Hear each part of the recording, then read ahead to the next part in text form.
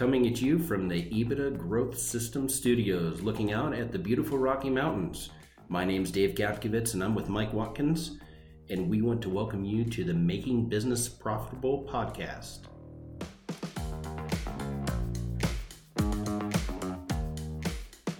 This podcast is brought to you by EBITDA Growth Systems, where we guarantee to double the value of your company within 3 years or give you your money back.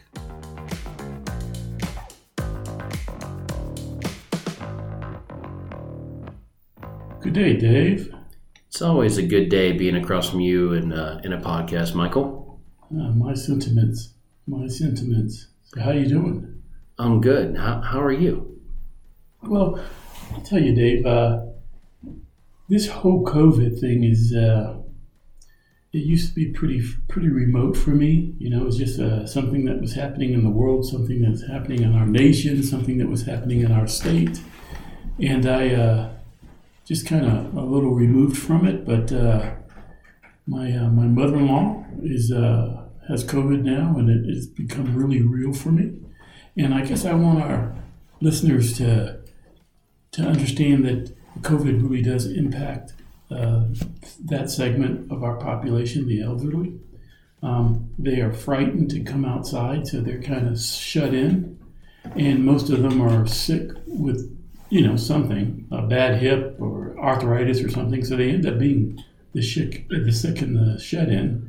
And I think, I don't know, man, I'm just compelled to encourage our listeners to find old people in their neighborhood, maybe even in their own families, and reach out to them because they're suffering in the midst of this COVID because they can't get out and about. I couldn't agree with you more. When I was coming back from Florida, my Uber driver has a mother with dementia, and he said she was okay, kind of stabilizing, and then COVID happened and she wasn't able to get out and do things anymore. And her dementia really picked up speed. Sure. To the point to where, she's not doing well. Because as you're older, you need to move. You need to do things. You need to stay active and stay engaged. And that whole community is really struggling. Yeah. So, again, I encourage our listeners to identify an older person and kind of take them in under their wings and try to improve their existence these days.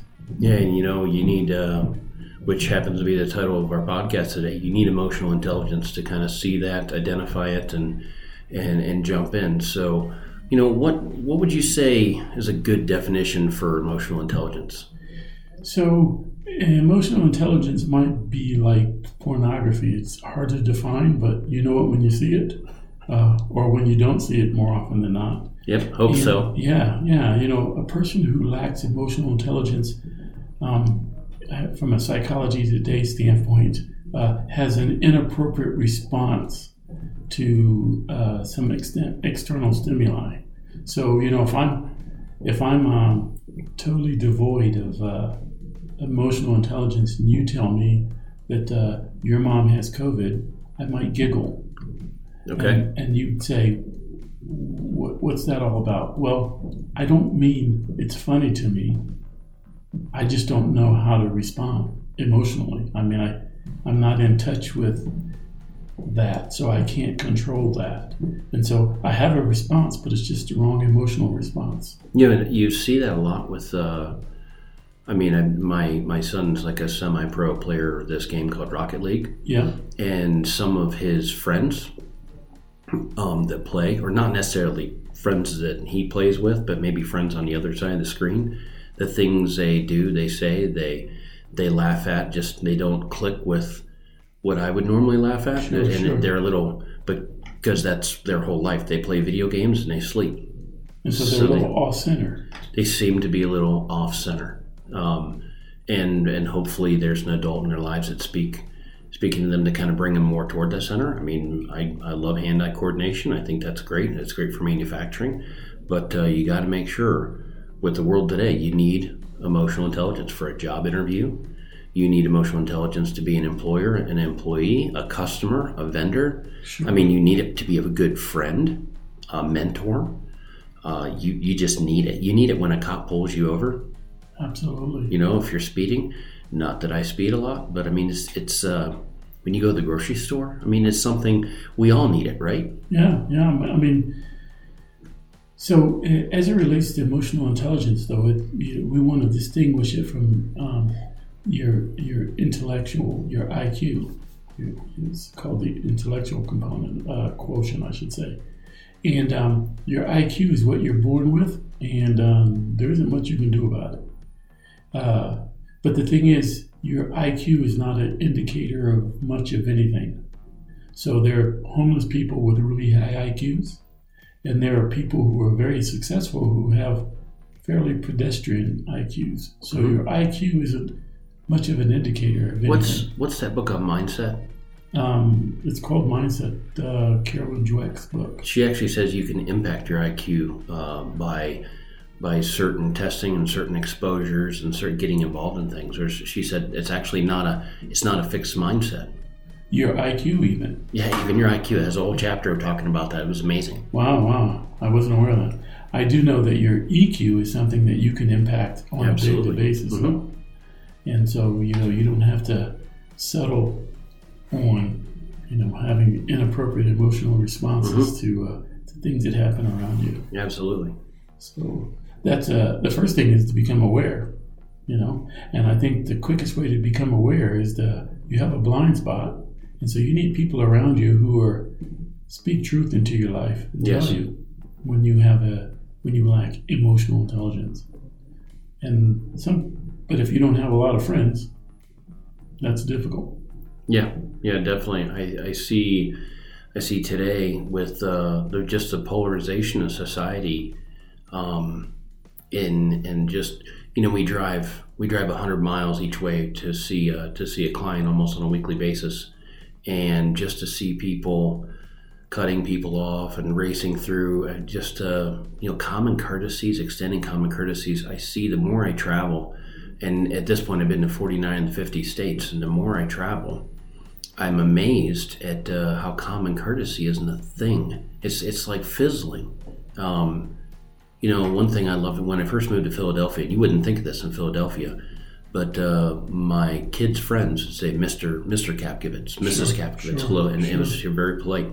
And when we walked up to the door, a younger person would open the door, hold the door for us, and that was common. Yes. And a lot of people think Philadelphia, people can be rude, and people can be rude anywhere, just a lot more people in Philadelphia, but I was amazed the standard common courtesies in central Bucks County at what we saw there, and that was normal. Then we came here, that the younger generation doesn't act like that, not at all.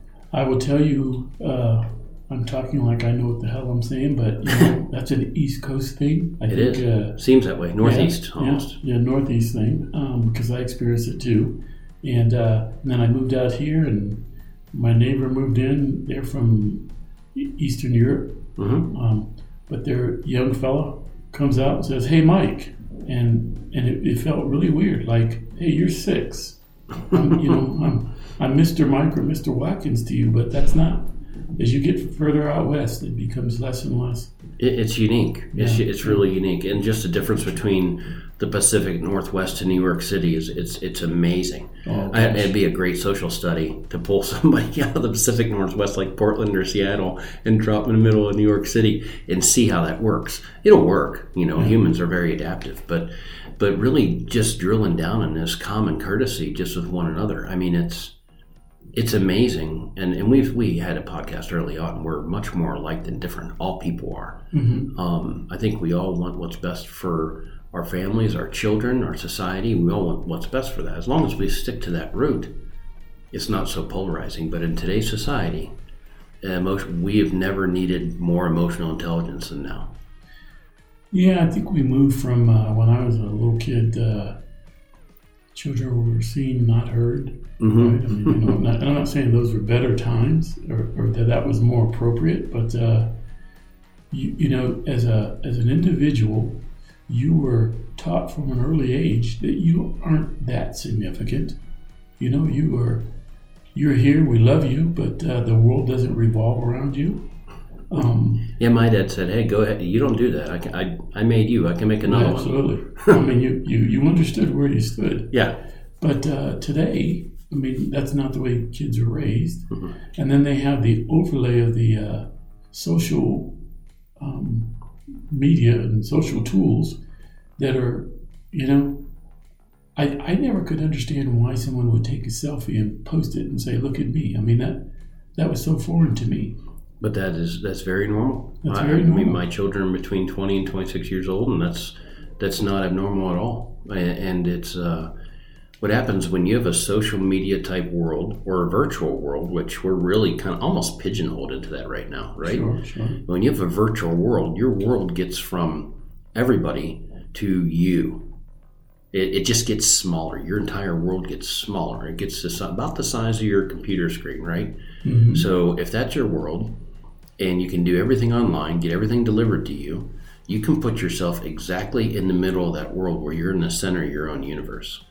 And you don't need to worry about anybody else because it's about you. It's kind of your virtual world, right? Sure. And that's kind of where things have shifted towards. And the tech companies are using artificial intelligence to continue to serve that stuff up to you, and you go further and further down that rabbit hole. They make sure that you're in the center. Yeah, that's their job, and it's and there's a reason they become the biggest companies in the world. Sure. Yeah, and there's a reason Amazon's making as much money as they are because they're driving. I mean, a few keystrokes and you can have your groceries in 2 hours. You don't have to get in your car. You don't have to get ready. They'll deliver it to you, leave it on your front doorstep. And when you don't have that social interaction with people, then you're missing the feedback loop, right? Mm-hmm. It's the feedback loop when I say, "Hey, Dave," if I say something to you and you're like, "Whoa, Mike, what was that all about?" And then I can read in your face that what I said to you didn't land the way I had intended to. Mm-hmm. And so I go, "Dave, what I really meant was," and we can talk through it. But, if you don't have the feedback loop, you just say stuff and it just hangs out there. And you don't, I think the feedback loop is important for that emotional intelligence growth. But what are the implications for business, do you think, Dave? I think as we talk about business, I mean, it's what lens you put on, right? If anybody has glasses, they put their glasses on, they take them off, they see two different things, right? Yeah. Or contacts, you want to get, really technical on that. But if it's the lens in which you look at employees, are they there to serve you? Or are they there to serve the greater good? It's a lens in which you approach customers. Are the customers there for you? Or are you there for the customer? Sure. And in business, I have experienced this dramatically. When you make business, be it customer service and serving an employee, when you make it more about others than yourself, that's truly when business really starts getting some traction. You can get deep roots. You can get employees that stick around for a long period of time when you mean, "Hey, how you doing?" When you say thank you, Sure. When it's not about you. Everything doesn't have to be actually a very self-serving world where you're in the center of it. It's very lonely.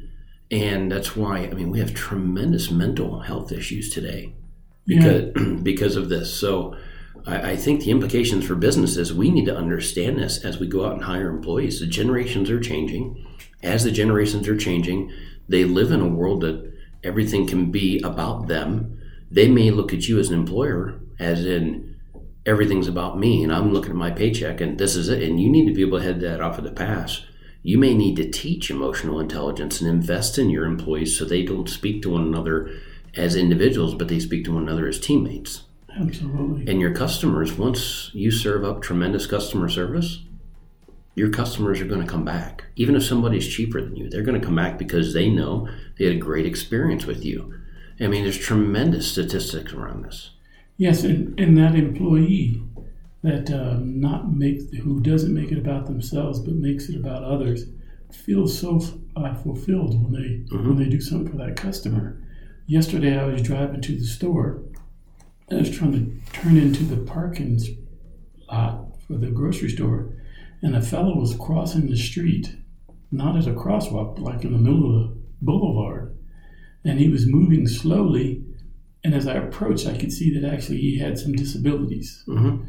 And so he got to the island, and I was a little concerned for him because if he slipped off that island, he's going to get hit.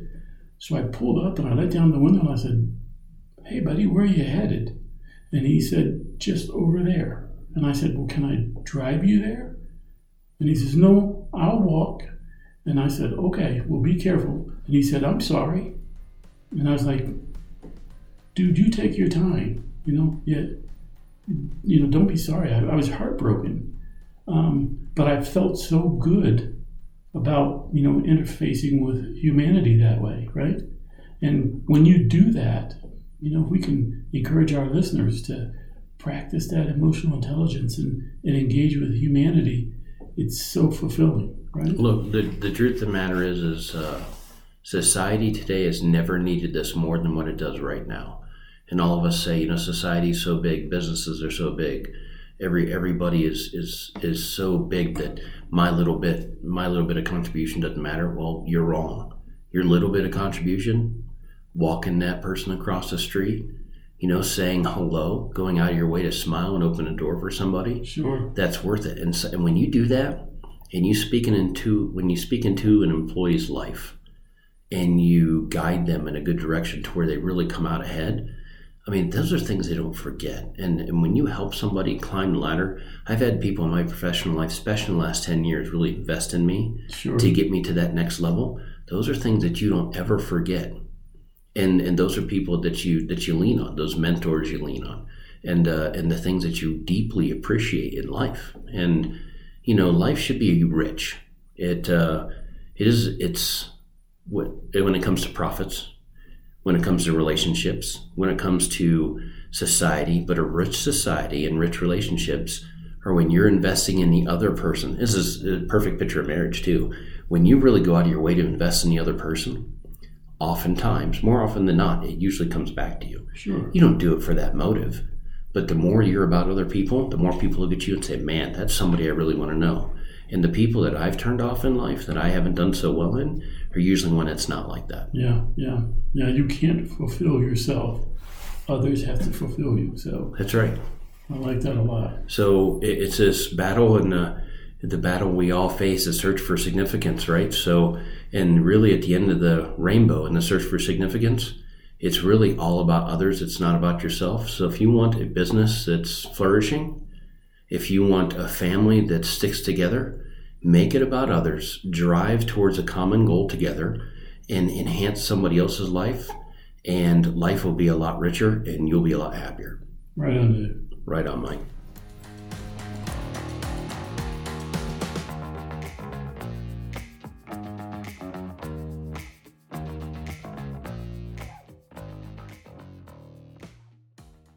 We at EBITDA Growth Systems do what we do to impact lives through improving business performance.